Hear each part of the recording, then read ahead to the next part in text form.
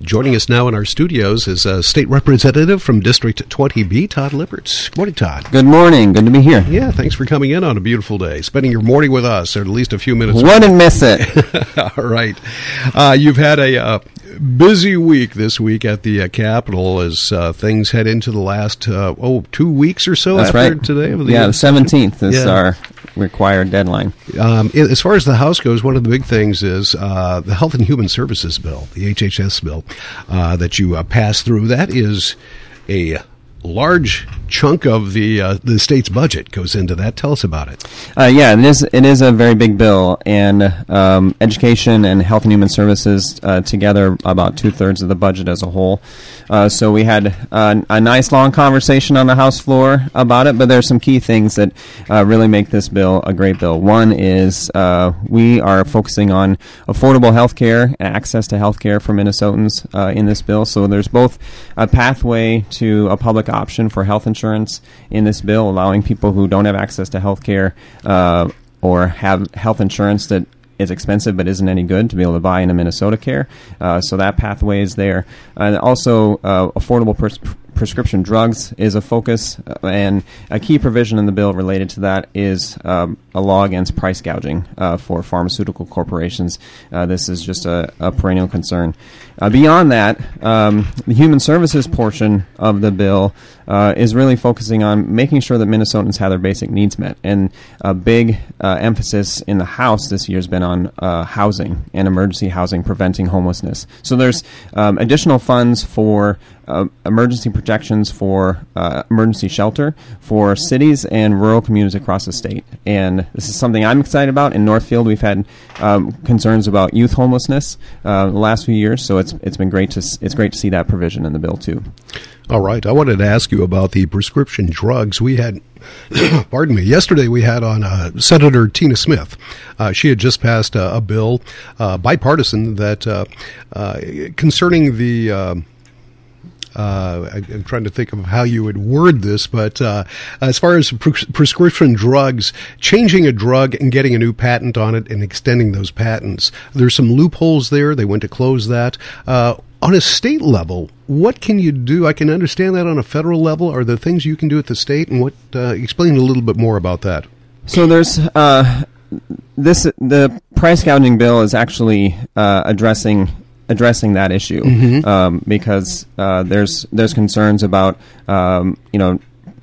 prohibitions from being able to move to a generic, and the way that the pharmaceutical corporations are able to leverage those existing laws. And we want to make sure that Minnesotans have access to the most affordable medication, and also have access to medications that their doctors are prescribing. So this is an area where I don't get into the weeds very often, so I don't know exactly how the federal laws and state laws interact.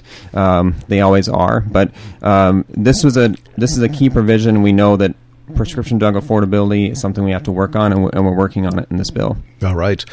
We have also talked with your counterpart in the Senate from District 23, Rich Draheim, about evictions. And I know both parties are working on getting an eviction. Would it be an off-ramp or an on-ramp? I forgot which way they refer to that. So we did pass a bill yesterday.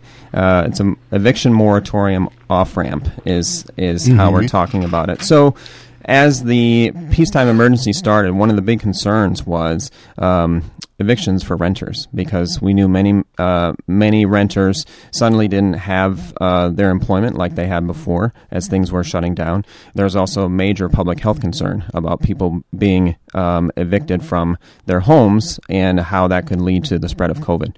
So an eviction moratorium was put in place. If we and so rent is still owed, but someone can't be evicted because they're not paying their rent.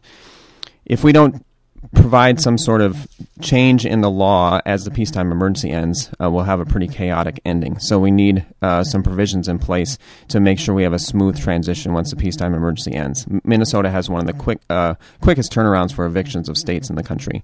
So we have a few provisions in place that we passed. One is that landlords must provide 60 days notice to renters if there's an eviction notice. also a clear accounting of what's owed, where the costs are coming from, who needs to be paid, and the assistance that's available as well.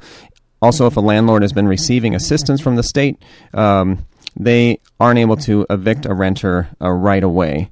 And so we're making sure things are fair there. So we passed our version of the moratorium off-ramp, and it'll go to conference and start negotiations with the Senate. State Representative Todd Lippert is with us. As we mentioned a couple of minutes ago, we're going to the last couple of weeks of the legislative session. Let's talk about conference committees. They're going to be starting up pretty soon. Tell us about what's going on in the House as far as those conference committees go. Yeah, so conference committees are really the final stage, or the next to final stage of the session, where the House and the Senate bring their budget bills together and work out the details.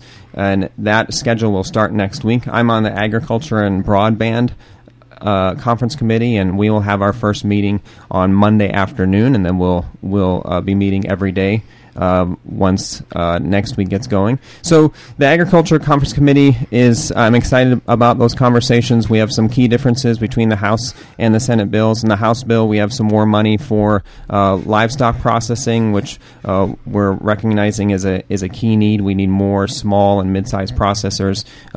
We have the farmer lender mediation provisions that I worked on to make sure that we're doing what we can to keep small and mid-sized farmers on the farm. More money for farm-to-school programming, which is something that I work on as well. It's good for schools. It's good for farmers providing local foods to the community.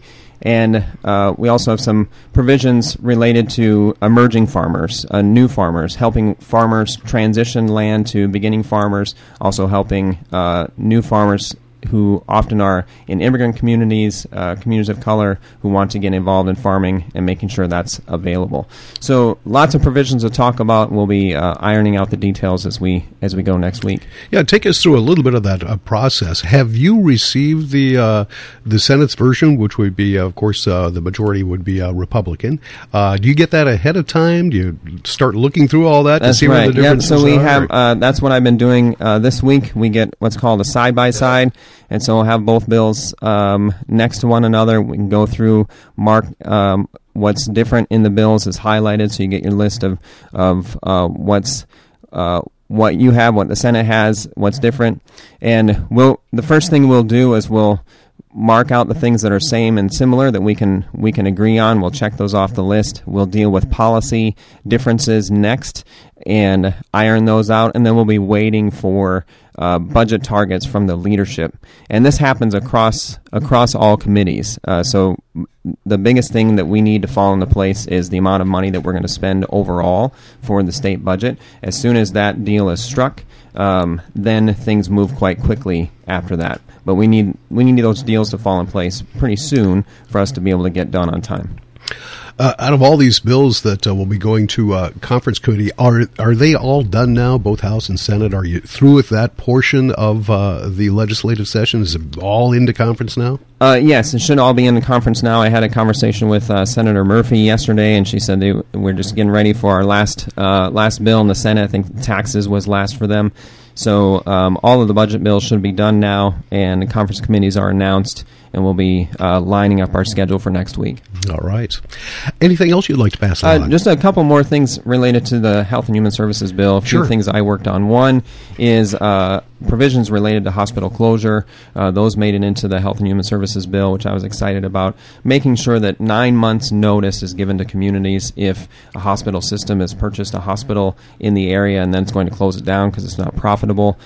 Make sure the community gets notice 9 months ahead of time. There's a hearing in the community, and the community has a chance to respond. So that's one key provision. And then I also worked on personal care assistance funding, making sure there's a living wage for people who are caring for people with disabilities and older adults in the home.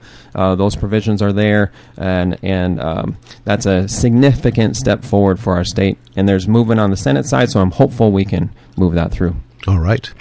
Representative Lippert, thank you so much for joining us. We certainly appreciate it, and we'll talk to you again next week. Yep, looking forward to it. All right. State Representative Todd Lippert from District 20B. You're listening to 95.1 FM and AM 1080, KYMN Northfield.